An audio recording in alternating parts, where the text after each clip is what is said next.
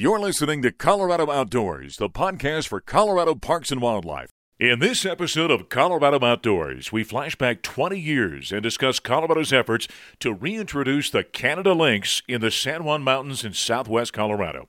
We'll talk with senior wildlife biologist Scott Waite, who was part of the original reintroduction efforts, as well as Eric Odell, CPW Species Conservation Program Manager, who gives us an update on how lynx are doing now in Colorado. And we ask if there are parallels that can be drawn between the lynx reintroduction to an upcoming wolf reintroduction, as Coloradans voted to pass Proposition 114, the restoration of gray wolves, a measure directing the Colorado Parks and Wildlife Commission to develop a plan to reintroduce gray wolves west of the Continental Divide.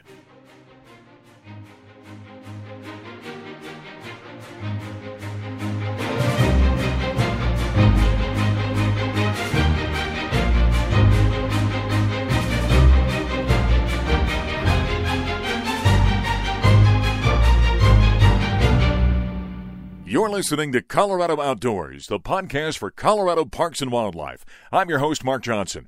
The podcast is powered by Great Outdoors Colorado. GOCO invests a portion of Colorado lottery proceeds to help preserve and enhance the state's parks, trails, wildlife, rivers, and open spaces. Its independent board awards competitive grants to local governments and land trusts and makes investments through Colorado Parks and Wildlife. Created when voters approved a constitutional amendment back in 1992, GOCO has committed more than $1.2 billion in lottery proceeds to more than 5,200 projects in all 64 counties without any tax dollar support.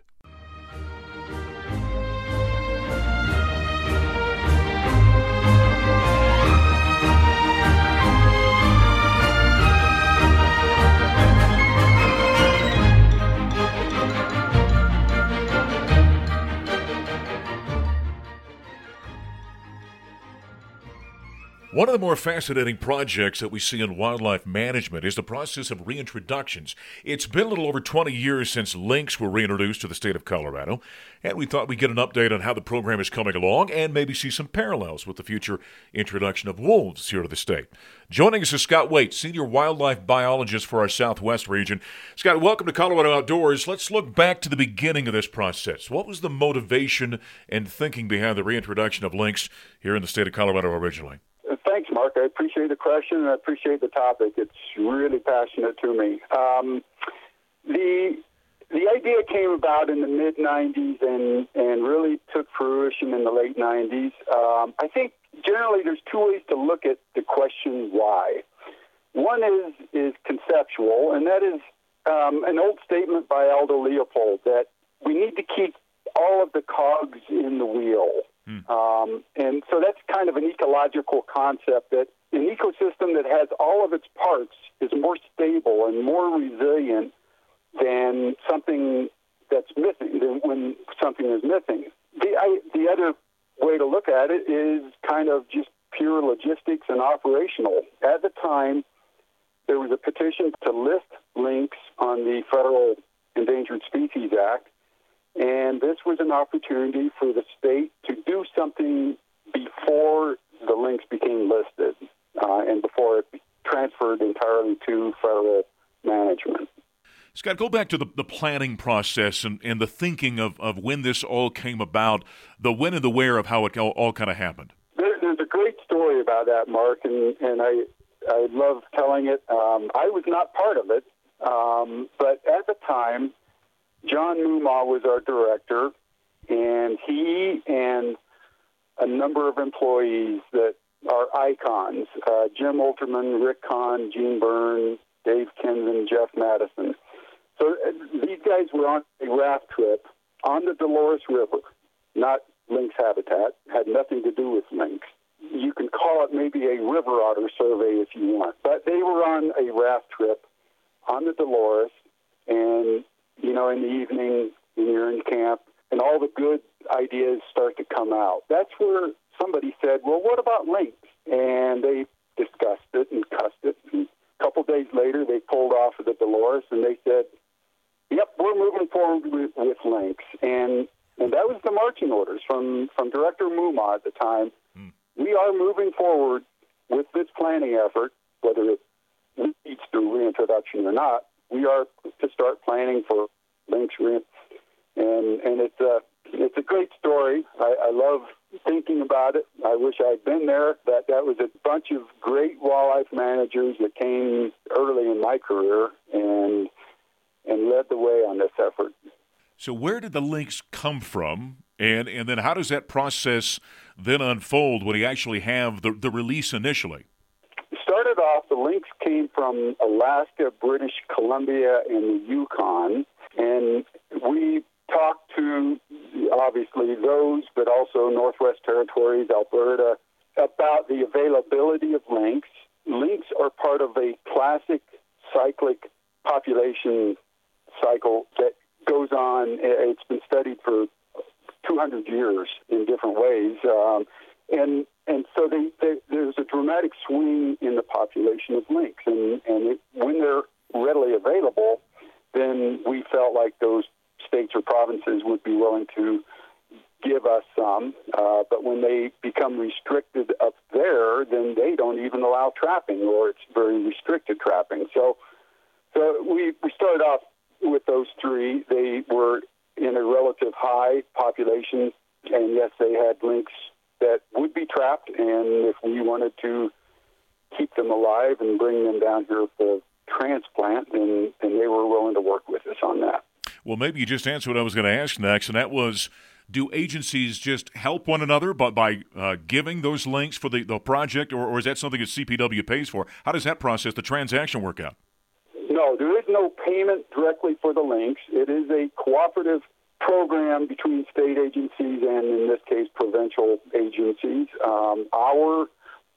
At the time, our Wildlife Commission directly asked each of their public bodies and their directors, are you willing to participate in this? And that gave us the go-ahead, but we did not pay, so to speak, pay the province or the state or the lynx. We did, on the other hand, pay the individual trappers. They were out trapping anyway for the pelt. And so they would normally, if they wanted that animal, they would kill it and pelt it and sell the skin. In our case, we said, no, we want you to keep it alive. We want to pay you for your services to catch it, to keep it alive, and to eventually get it down to us. And generally, and it worked differently with each state or province that we worked with. Each one was customized, but generally the lynx went from the trapper to a coordinator or somebody that had a holding facility that accumulated a couple lynx at a time and then got veterinary inspections up there and then somehow got them down to us. So we weren't handling one at a time, but generally 3 or 4 would come down at a time. Okay, and with that, is there, I suppose a little bit, you're at the mercy a little bit of the trappers, but you're looking for a mix of male and female, obviously, right? We set up criteria that we wanted roughly equal proportions of males and females, and so we would pay a slightly different price for a male than we would a female, and we would pay more for an adult than we would for a juvenile because there's a somewhat different vulnerability to traps between males and females. Sure. They could catch one easier than the other, so we would pay to equal that out. And likewise, we wanted adults that were experienced at living in the wild versus juveniles that might have only had 10 months or a year of life in the wild. So we would pay an incentive for them to keep an adult. And then we also had criteria for health minimum standards so that they were in good condition. Only the ones that would come down to us would only be in good condition. Scott, take us then to the release moment. How does the whole process unfold then once you actually have that release day? Well, it took a lot to get to that release day. I'll start back at the beginning and work towards the end. We went through a pretty rigorous process across the entire state surveying for snowshoe hares, which is the the dominant prey source for lynx. So we tried to stratify the state based on snowshoe hare abundance across the state, and that entailed literally hundreds of people, mostly employees, but some volunteers, and going out to randomly picked places, and to put it very simply, looking for snowshoe hare pellets, fecal pellets. But it was a little more rigorous than that, in that we had a very specific plot that we were looking at. And then we also did GIS analysis. So that, the pellets would tell us what ended up looking like was the San Juan Mountains had a slightly higher abundance of hares than the White River, and the San Isabel had lower than the Rio Grande, and so it kind of stratified the state that way. And then we also looked at GIS, or a Geographic Information System analysis, because we wanted to pick areas that had lower human density, lower road network density, in order to give these lynx the best shot at establishing themselves in the wild. That has to be a great experience when you're standing there in that actual release state to see that animal reintroduced to the state. It's breathtaking. You bring me up to the release day. It's a culmination, literally, of years and years of work by a lot of dedicated people to get to that. I would characterize it, I think, with three words: exhilaration. I was thrilled, and I had an incredible sense of hope. Exhilaration because of this huge team effort that I got to be involved in. I was thrilled to see it get to that point, and just breathtaking hope that this beautiful, beautiful animal would become established on our landscape again. And it still brings tears to my eyes because it's a wonderful, wonderful feeling. And to see that, and lynx are gorgeous animals. They're not big, but they are majestic. They carry themselves with incredible, I don't know what the word is. So there's a majestic nature about them, isn't there? There is. They're majestic, even though they're not big, but they carry themselves with a proudness, a dominance that is unmistakable. And they're mesmerizing to watch. They're just incredible animals. So I was. Oh gosh, I sure hope you guys make it. A bunch of different emotions. So, over the years, when you've had the various introductions, do they take place at the same spot? Do you move it around the state? How does that work?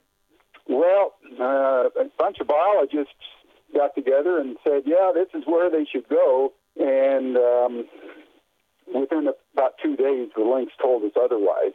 So, we started off releasing them on the Rio Grande, in the Rio Grande headwaters, because that was the best mix of public land, low road density, and good access during the winter. But within days, the lynx went wherever they wanted, and that readily told us that we could put them out. So we started off with a couple release sites on the Rio Grande and a couple release sites on the south side of the San Juans, and the lynx took it from there. They basically went wherever they wanted. We continued releasing the lynx only in the San Juans throughout the whole 7-year process, but we did use a variety of release sites ranging from Silverton to east of Creed, and from Highway 50 down to Highway 160, roughly. So when were the lynx last released in the state, and why at that point did CPW stop? Had they reached their limit number? What was the thinking there? We stopped in 2006 for a couple reasons. We have no idea how many lynx could live in Colorado. Even to this day, we don't know. But at that point, in 2006, we did realize that we were achieving several of the benchmarks that had been set out from the beginning. Lynx were widely distributed throughout the San Juans and even throughout Colorado. That was one of the objectives. The second was survival was very good. Even from 1999 releases, there were still some alive. But then as we subsequently released more, the survival rate for the released animals became very good. Thirdly, and the most exciting part is that we had 3 years of reproduction at that point, where reproduction, these are kittens born in Colorado, where 3 years where reproduction exceeded mortality. Wow. That meant we had an increasing population. And so we were putting incredible effort into still getting lynx down from Canada to Alaska and all the effort of getting them in good condition to release down here and then putting them out and then monitoring and then retrapping and all this. And we said, nope, it's time. Let the lynx do it on their own. So in 2006, we stopped the reintroduction part of it. Well, it's a great success story, and you've got some great observations and details about how it all unfolded. Hey, Scott, we really appreciate you joining us here in Colorado Outdoors. Yeah, thank you. Well, now for a little different perspective, we segue from Scott Waite to Eric Odell. He is the Species Conservation Program Manager. Eric, we got some great information and insights on the reintroduction of lynx here in the state from Scott a moment ago. Let's come at it from a different direction with you. Why, as you look back in this program, why was it and why is it important to have lynx on the landscape here in the state of Colorado? So lynx are a native species to the state, and as the Wildlife Management Agency, we have many different kinds of responsibilities, and it's not necessarily only to game species. And having a focus or at least some emphasis on the non-game side of things, those that are not hunted, is really important. And, lynx are a species that were here historically. We are native animals to the state, and so we felt the responsibility to reestablish and reintroduce the population. So it's important from that perspective, and it's also, part of the components of what makes up that boreal, that forested ecosystem is having all of the suite of species that are native to that state. So it was a really important part for us to take part in. As we talked to Scott, he was talking about the initial release down in the southwestern part of the state of Colorado, but I know these animals have traveled a little bit. Where can they be found around the state now? Yeah, they're like you said, their core areas of releases were down in the southwest, but they do disperse, and they've dispersed incredible distances. There are some animals that have made their way all the way back up into Canada in areas close by where they were trapped from, and some that have taken some pretty anomalous courses and gone out into the midwestern part of the United States, but that's not typical. We do get, we're getting more reports and more records of lynx establishing in kind of the central part of the state, in that Vail Pass area up into Middle Park, up around Winter Park areas. We don't have real large populations. Definitely the core of the population is down in the southwest, but they are expanding into that I-70 corridor and into that high elevation habitat that exists there for lynx. Tell us about habitat. What's ideal for this species in terms of habitat and what they're looking for? Yeah, so lynx are, as you may know, are really reliant on snowshoe hares as their primary prey source. And so what makes good lynx habitat is what makes good snowshoe hare habitat. And those are areas in this higher elevation, 8,500, 9,000 feet in elevation in Colorado anyway, and above. Snowy winters and, some of this area that has a lot of ground cover, a lot of areas that are pretty low to the ground cover that provide good cover for the snowshoe hare, which the lynx can then use as their primary habitat. The lynx themselves are really built for that environment. They have these just incredible feet that have a 3-inch diameter footprint or bigger, and they've got so much fur on their feet that when you see a lynx print on the snow, you can't really discern the individual pads of the lynx like you can from any other wildlife species. And so it's that kind of stuff that indicates that the lynx are really adapted to that kind of an environment. No, Eric, I think people are familiar with what mountain lions are like and what maybe bobcats are like, but maybe not so much with lynx. You talked about their feet a little bit, but how about their physical appearance? Are there differences between male and females in terms of size, that kind of thing? Yeah, so the lynx have this beautiful, beautiful coat, and it keeps them warm and insulated in the wintertime. They are not as big as a mountain lion and bigger than a bobcat. They're one of the ways that we use to discern lynx from bobcat is that this is kind of a funny way to think about it, but the tail is really indicative. Both lynx and bobcat have the tufts in the ears and some similar kind of appearances in that way. But when you look at the tail, this is kind of an interesting thing. When you look at the tail of a lynx looks as though the whole tail had been dipped in a bottle of ink. That's to say that the whole tail, top and bottom and sides, is all black, whereas the bobcat has a white on the underside of the tail. And so that's, among other characteristics, that's one of the ways that we can discern between the two. Lynx are in that 20 to 25 pound range. Males are slightly larger than females. They have that tufted ears and kind of that mane a little bit that goes around their face too. Okay. They're long-legged. They have long legs to get around in the snow, and like I said, it's really beautiful fur, beautiful pelage that generally is a pretty solid color, whereas bobcats tend to have a bit more of a spotted nature to their fur. Here's kind of a two-part question. Number one, how many?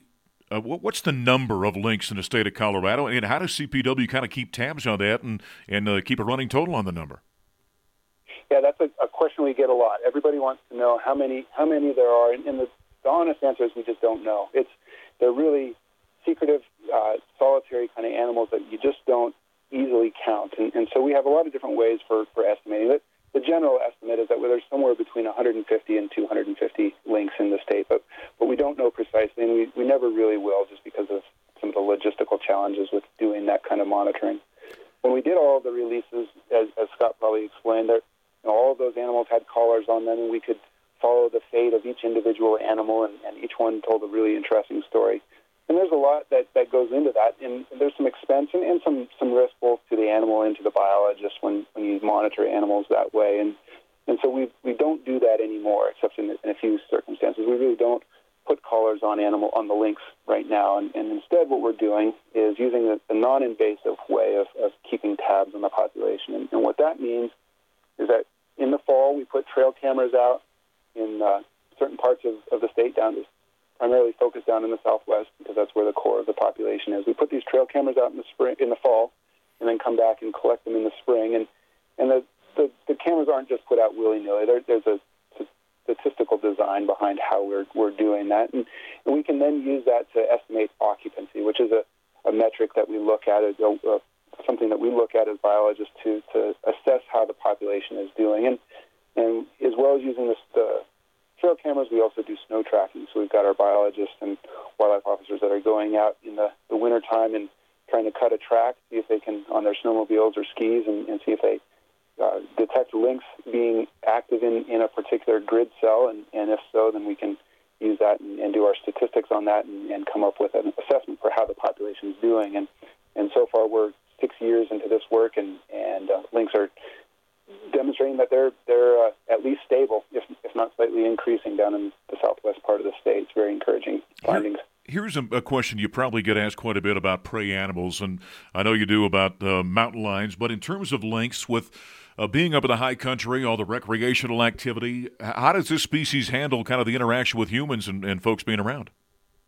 Yeah, it's a really interesting question, and especially in some of these areas with the backcountry skiing and the snowmobiling, a lot of that kind of stuff, especially in the wintertime, can be very intensive. And Jake Ivan, one of our researchers, has been a collaborator with some research that the Forest Service has been part of as well, looking at just that question. How are lynx using the same landscape as the snowmobilers and the skiers and the snowshoers, particularly on Vail Pass, as well as some of the areas down in the San Juans in southwest Colorado?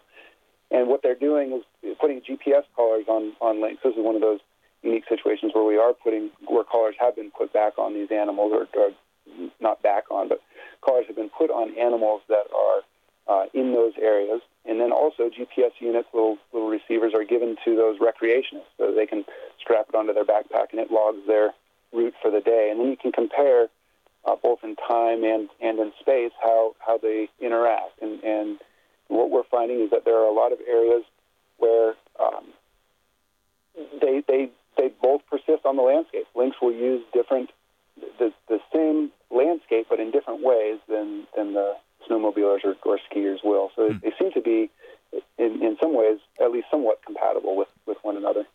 You know, I wonder as I'm listening to you talk and Scott talk previously about 20 years or over 20 years of success with lynx and the news we've just gotten about wolves here in the state of Colorado. Can we learn anything, and is there anything comparable we can use moving forward in terms of what we're about to see with wolves over the next few years?